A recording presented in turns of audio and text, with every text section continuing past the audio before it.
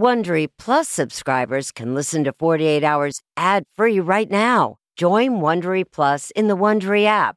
This spring, if you'd rather spend time enjoying your lawn instead of trying to keep it alive, there's good news. True Green is the easiest and most affordable way to get a beautiful lawn. All you have to do is water and mow, and they'll do the rest. Weed control, fertilization, aeration, and even some things you might not even think of. They'll do all of it, while you can do literally anything else. With True Green, you can have your lawn looking as good as a putting green. That's not hyperbole. True Green is the official lawn care treatment provider of the PGA Tour. True Green offers a satisfaction guarantee, and they have a verified best price promise, which guarantees you the lowest price with no compromise on quality. You do you. Let True Green do your lawn care. Visit truegreen.com to get the best lawn at the best price with the best people guaranteed. 48 Hours listeners know to always expect the unexpected, including when home appliances break down. An American Home Shield warranty can restore your sense of security. It's simple. When a covered item in your home breaks, contact American Home Shield, and their trusted and qualified pros will fix or replace it. Right now, you could take 20% off. Go to ahs.com/48 to save 20%. That's ahs.com/48 for 20% off any plan. For more details, see ahs.com/contracts for coverage details, including limit amounts, fees, limitations, and exclusions. New Jersey residents, the product being offered is a service contract and is separate and distinct from any product or service warranty which may be provided by the home builder or manufacturer. American Home Shield. Don't worry, be warranty.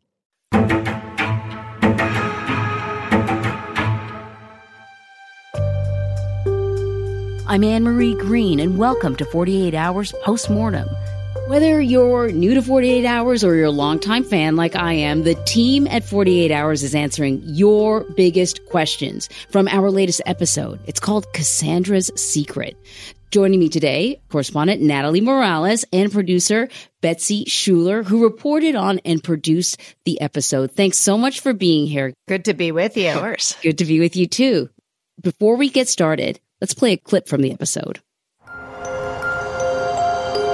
On August 26, 2020, 33-year-old Kassanndra Cantrell was supposed to meet her best friend, Alexandra McNary, but she never showed up.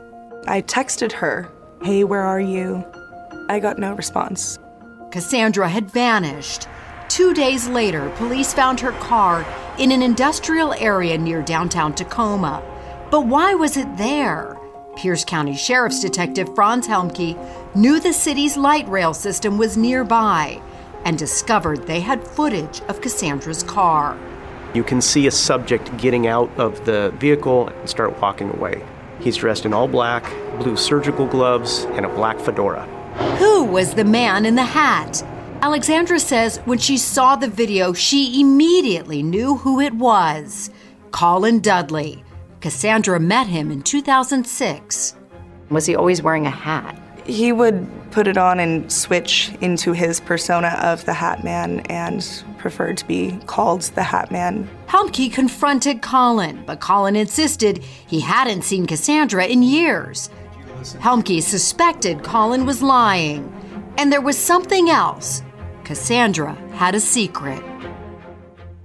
And so, if you've watched the episode, then you know Kassandra's secret is that she was pregnant. And not just that she was pregnant, the father of the child was a friend of hers who was in a relationship with someone else, had a girlfriend, and that girlfriend told police he never wanted children, right? So this is Colin, and he turns out to be the prime suspect and is now behind bars for her murder.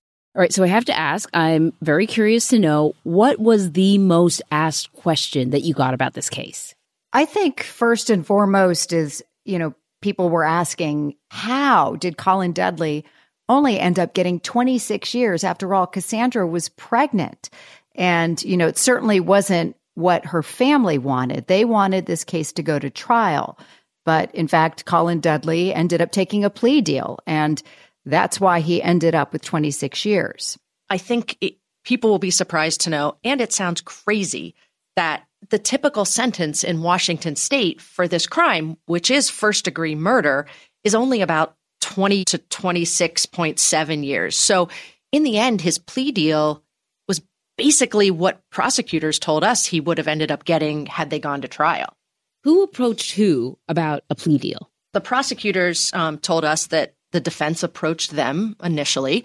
The initial offer was much lower than 26 years, so that kicked off some negotiations. But once the defense indicated Colin was willing to agree to the 26 years, that's when they accepted it. And I just want to say the family, yes, they're happy. He's behind bars. He's convicted, but they really wanted a trial. They felt cheated by not having a trial. But there was a ton of evidence, right? Why not take it to trial? Well, look, this wasn't about the prosecutors not thinking they had enough evidence. They did, and the police did an unbelievable job in this case.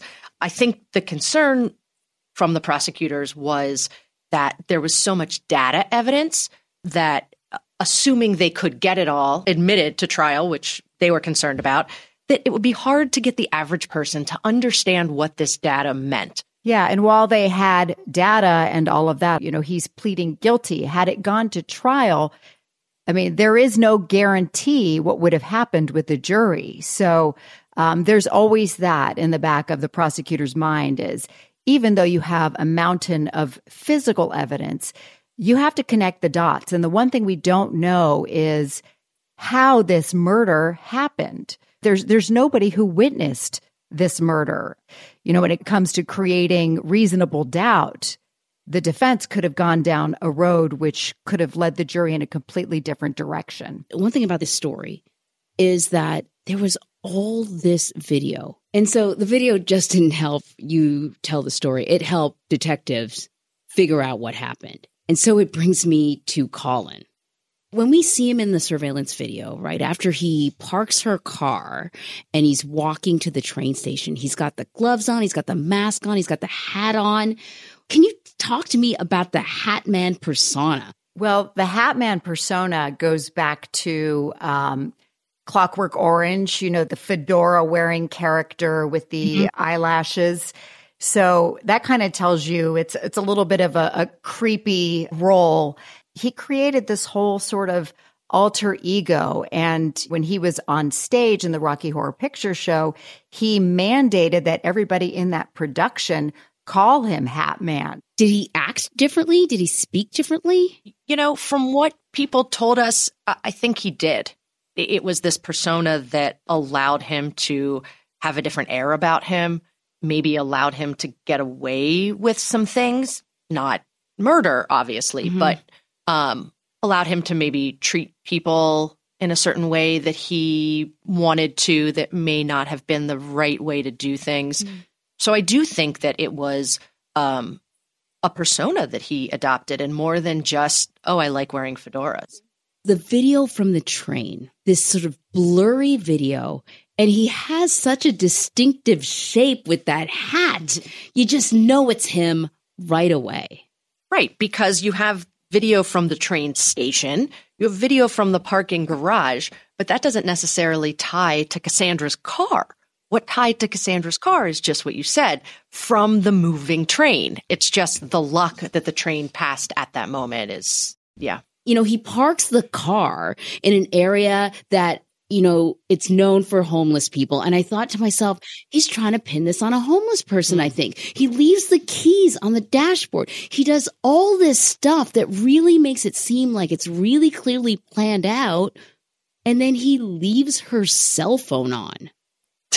Natalie asked the detective that right to his face. I asked, and they were like, well, clearly he wasn't thinking clearly enough. And what they said is perhaps in all the chaos, I mean, let's remember, this guy just committed murder, and we don't know how brutal or violent, but you can only assume it was a very violent murder because Kassanndra died from head wounds. So in all of that, there was a lot of chaos. So he knew that, okay, I could turn my cell phone off, but I guess he forgot to turn her cell phone off, which then allowed them to have a digital footprint of his. It allowed them to continue to follow where that phone ended up. They were able to track, the detectives tracked it to the last ping being off of Vashon Island in the Puget Sound. And I thought, there's no way they're finding this thing. And they found it. Talk about luck. Beyond luck. I mean, look, it is a testament to the Pierce County Sheriff's dive team and their work, but there was a lot of luck involved. Yeah, Natalie, I don't know about you, but standing there, like when we looked out at the water, it was really like, it's one thing to say, oh, it's this many miles of water, but then we're standing there and we're going, oh my goodness. It's even worse than finding a needle in a haystack. Okay, I want to play a little sound. Natalie, here's a clip from the episode of you and Detective Van Dyke, who explains just how they managed to zero in on the location. Van Dyke had a plan to dramatically reduce the area where the phone might be. First, he asked members of his team to throw stones from the beach to simulate how far someone could throw a cell phone.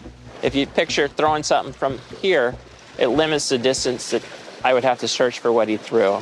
The dive team then formed a line, essentially creating an underwater dragnet. We had a boat out in the water and a line of people on snorkel that day, just looking down. They were told that Kassandra's phone had a case decorated with glitter. This is the actual underwater footage. The dive team was in the water for little more than an hour when, incredibly, one of the guys on the line said, "Hey, I think I got it." They saw a sparkle. And I think I got the phone, and it was the phone. And so there you have it. They find the phone. And it turns out that they didn't actually need the phone because there was so much other digital and technological evidence that really mapped out his movements. But before we get to that, I first want to talk about the other woman in Colin's life. He's living with his girlfriend. Her name is Rebecca, and police bring her in to question her. And there's this bizarre moment in the questioning where she is asked whether or not she thinks that her boyfriend is capable of murder. Let's take a listen to this clip from the episode. Do you think he would be capable of hurting Kassanndra? After a 13-second pause, physics would say, yes, he's got size and strength on her. Mm-hmm. I don't think he would. No, he would not. I mean, what is that? You know what they're asking. They're not asking literally, is he capable of doing that? Of course. That is one of the most bizarre answers I have ever heard in a police interview. You know, what was fascinating is not just her response, physics would say, but there was that long pause before she answered. So certainly it to me indicates she was really thinking really hard, like, what do I say here? And how do I say this? It was a very suspicious sort of way to answer the question. Did you try to talk to Rebecca? We did. Our team reached out to her for over a year, calling, sending letters, and she didn't want to talk to us.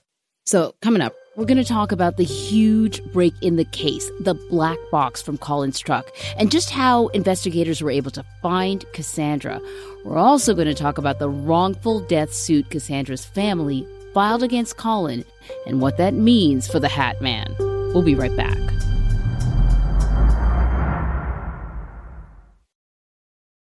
Do you ever wonder where all your money went? Like every single time you look at your bank account? Honestly, it's probably all those subscriptions. I felt that way too, until I got Rocket Money. Rocket Money helped me see all the subscriptions I'm paying for, and it was eye-opening. Between streaming services, fitness apps, delivery services, it all adds up so quickly. Rocket Money is a personal finance app that finds and cancels your unwanted subscriptions, monitors your spending, and helps lower your bills. Rocket Money has over 5 million users and has helped save its members an average of $720 a year, with over 500 million in canceled subscriptions. Stop wasting money on things you don't use. Cancel your unwanted subscriptions by going to rocketmoney.com/Wondery. That's rocketmoney.com/Wondery. rocketmoney.com/Wondery. Angie's List is now Angie, and we've heard a lot of theories about why. I thought it was an eco move. Fewer words, less paper. No, it was so you could say it faster. No, it's to be more iconic. Must be a tech thing. But those aren't quite right. It's because now you can compare upfront prices, book a service instantly, and even get your project handled from start to finish. Sounds easy. It is, and it makes us so much more than just a list. Get started at Angie.com. That's ANGI, or download the app today. Welcome back. You know, there were sort of three elements to this case that really stood out. There was great investigation, the detective work. There was certainly good luck. And then there was the technology that led to the conclusion of this case. So investigators believe that Kassanndra was killed in Colin's house, but, you know, they didn't have a body. And so, as I'm watching the hour unfold, I think to myself, that's going to be the real challenge. But they use this surveillance information that I didn't even know, was available, which is his truck's black box. I kept on thinking to myself, there's no way to be anonymous in this current technological age. You can turn off tracking devices. You can turn off whatever you want on your phone. Man, if people want to find you, they can find you. So they're able to figure out where her body might be based on the truck data. Was that sort of new to you, or have you seen that before used? No, that was new to me. Natalie, was that new to you? It was new to me. I mean, of course, those of us who have more technologically savvy cars these days, I mean, you can assume that through your vehicle's navigation systems, the cameras that we have in our cars, that those things can track us. Well, this was a bit of an older model truck, but it was interesting. His truck did have an OnStar system, and that's how the detectives were able to track and pinpoint his movements the next morning on August 26th. And they pinpointed and tracked it to a nearby ravine. And one of the detectives knew that area and suspected, if you're going to get rid of a body, this is what you would do. This is where you would go. This was a huge break in the case. Mm-hmm. I want to play another clip from the episode. Here's Detective Van Dyke describing where they found Kassandra's remains. I got there first and looked over the hillside, and you could clearly see that there was a garbage can halfway down the hill. You could see that the garbage can had a bag liner and some ropes around it. He also spotted blood. So you clearly at this point knew you had remains. Oh, absolutely. So this is, the part of the hour where I just thought, no, oh man. And they go down the ravine and they want to verify that it's actually her. And so he asks for a picture of her tattoo. Can we talk about her tattoo? Yeah, I mean, it is such an identifying mark, but it also, it captures her persona perfectly, which reads, "We don't stop playing because we grow old. We grow old because we stop playing." And that's who she was. Kassanndra loved fantasy. She and her twin brother wanted to have a collectible store with a bunch of fantasy items in it. She loved going to Disney, dressing in costume. She was very whimsical and playful in nature. And her mom, Marie Smith, said that was exactly who she was. That quote encapsulates Kassanndra perfectly. It's how she lived her life. She was playful. She was whimsical. And, sadly, she will not grow old. And this is, the tragedy of this case is this is when they knew they were able to identify Kassandra's body. Mm-hmm. Yeah. And I think, the family, to a certain degree, still had some hope up until that point. And it was almost a month later, if I remember correctly, when they found her body. And, her mom remembers getting the phone call and asking if she was okay. The detective, we found Kassanndra, and Marie asked if she was okay. And it's just heartbreaking. Often when it comes to victims, you're left with a handful of pictures, and then you sort of lean into their loved ones to bring them to life. But you had Kassanndra completely, it was she was everywhere. There were dozens and dozens of YouTube videos where she did these clothing hauls. She talked about her dog. You got to see her dog. I mean, I don't know what's more real than that. And we just felt very fortunate to have that. And I think, and Betsy can add to this as well, that when you produce these kinds of stories, it's hard sometimes knowing that, the victim is dead to kind of get a sense of who they were in life. And those videos really tell her story. She was vibrant, charismatic, loved a good deal, like so many people love to shop. Mm-hmm. And I think that really translates when you see, all that video and how much she looked forward to helping her friends out when it came to getting a good bargain somewhere. Right. Yeah. I mean, it sounds so obvious. TV is visual. So on the one hand, to have someone describe her, but on the other hand, to get to see it and you really, really feel it. And she comes to life through those videos. Natalie, when you were describing her, I thought to myself, I kind of see what is similar about Kassanndra and Colin, right? But it's like almost like the opposite sides of a coin. Here is a woman who is playful, who enjoys role playing, who is tapped into sort of everything that's great about that childlike imagination. And here's a guy who's tapped into the same thing, but a much darker side, the Hat Man. Can anyone explain why she was attracted to him? She had dated him before, and they kind of rekindled a friendship that clearly was more than a friendship. I'm wondering if people that loved her friends, her twin brother, her mom, could they explain this relationship? So her best friend explained it that it wasn't what Kassanndra saw in him, it's what she didn't see in herself, I believe was the quote. But they clearly were into the same things. I mean, that's so interesting the way you put it. And, back when they met in Rocky Horror, I mean, at that age, you see someone on stage and playing these different characters. I mean, there is some allure to that I can see. Mm-hmm. It's a bit of that narcissistic personality, the man who wears the hat and demands that the whole cast and crew call him Hat Man. And, of course, he's playing this role, but at the same time, there's a power that comes with that. And perhaps she was attracted to a bit of that power and that authority that he exuded. Marie said the first time that Colin stood on her front porch, she knew he was bad news. Natalie, correct me if I'm wrong. I think she chose not to try to break them up because she felt if she tried to break them up, it would make her want to be with him more at that age.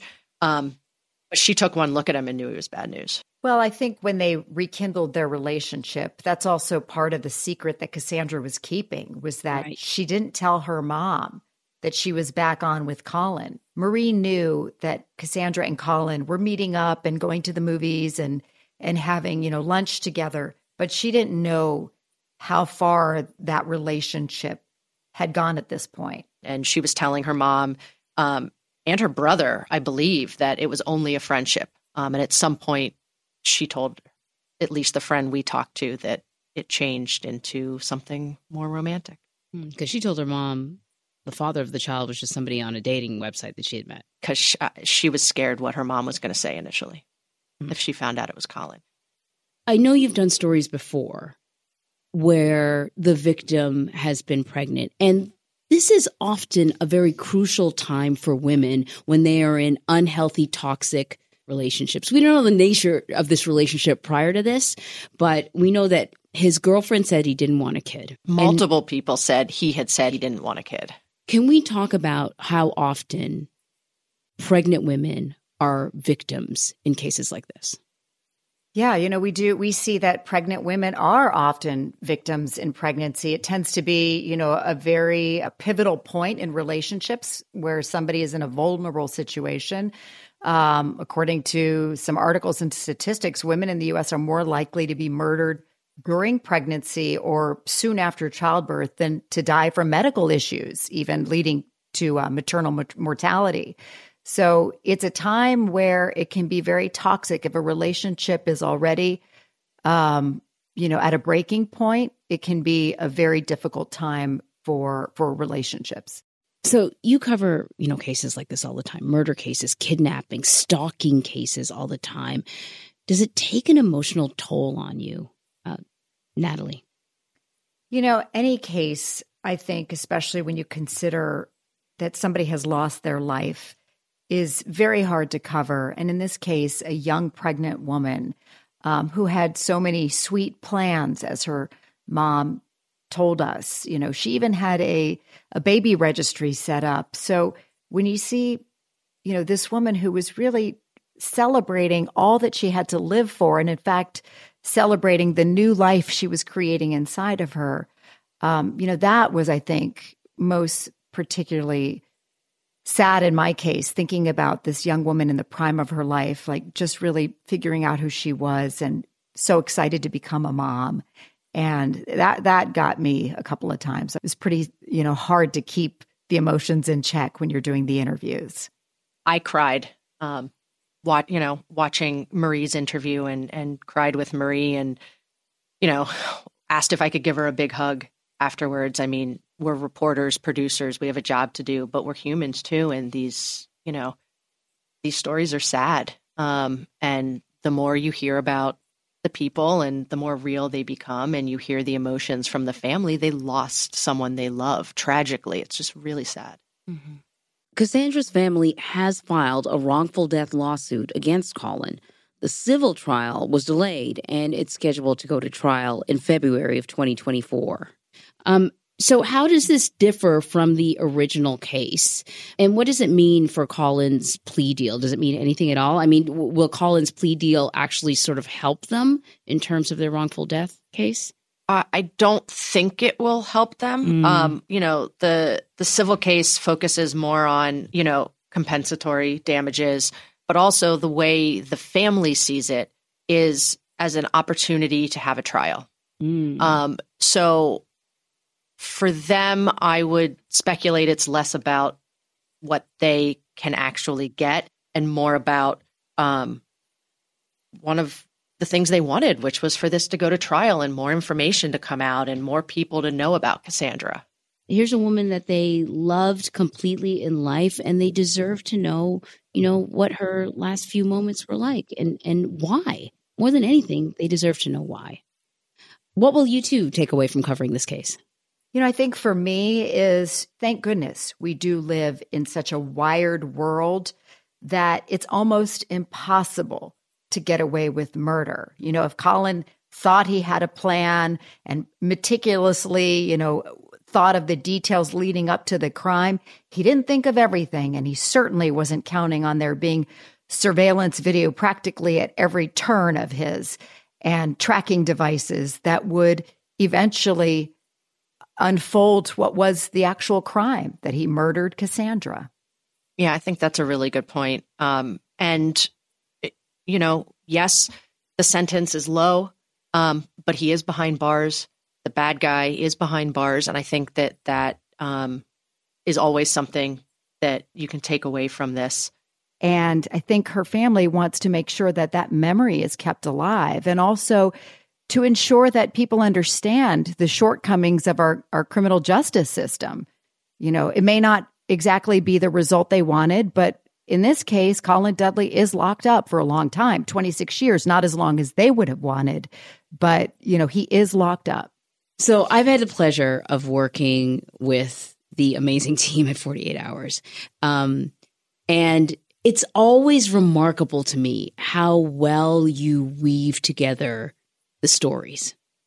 What does it take to put together a good 48-hour story? What are you looking for? It's got to have several components. It's got to have people who are willing to talk to us. We want to hear from the people directly involved, the victims' families, the perpetrators or the perpetrator's family, the detectives involved, the lawyers. So we definitely need people who are willing to talk to us. A compelling investigation, good police work always helps. It was stellar in this case.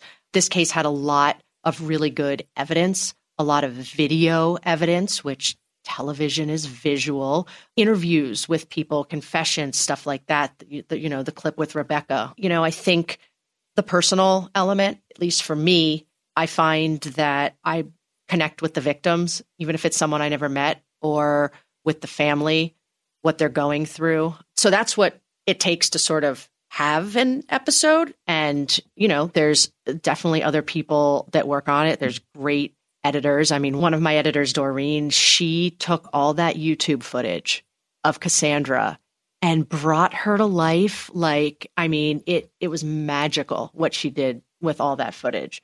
We also spend a lot of time as a team just talking about the story, right? What's interesting about the story? And then you structure it and the structure changes. We changed the structure on this almost up until the end, just to find what works. And that's all part of the process, how best to tell it so that it's a compelling story, but also for the audience to understand it. Well, it was a fantastic hour, as usual.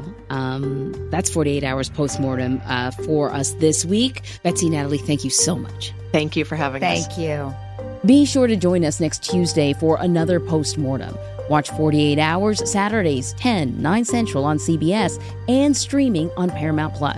And be sure to follow 48 Hours wherever you get your podcasts. You can also listen ad-free on the Amazon Music or Wondery app.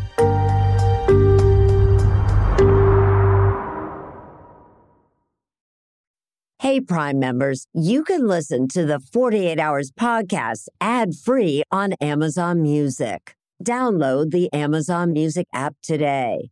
Or you can listen ad-free with Wondery Plus in Apple Podcasts. Before you go, tell us about yourself by completing a short survey at Wondery.com/survey. How powerful is Cox Internet? Powerful enough to let your band members in Vegas, Phoenix, and Rhode Island jam like you're all in the same garage. Get gig speeds powered by fiber from Cox. It's internet built for tomorrow, today. Cox, always building better. Download speeds up to 1 gigabit per second. Cox Internet is connected to the premises via coaxial connection. Speeds vary and are not guaranteed. Cox terms and other restrictions may apply. A new true crime podcast from the team behind Up and Vanished. In 2016, Justin Alexander, an adventurer, was invited on a trek by an Indian holy man. They headed to a spiritual ground in the Himalayan mountains, a place beyond civilization. The holy man returned and said nothing, but Justin was never seen again. What happened to him? Dive deep into our investigation and uncover the strange events surrounding Justin's disappearance, in status untraced.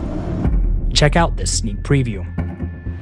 And this last experience he had with Rawat, I didn't feel good about it. In fact, I felt it was dangerous.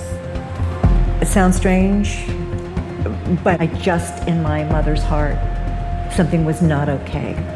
I felt that he was a nefarious character. Status Untraced is available now. Listen for free on Apple Podcasts or wherever you get your podcasts.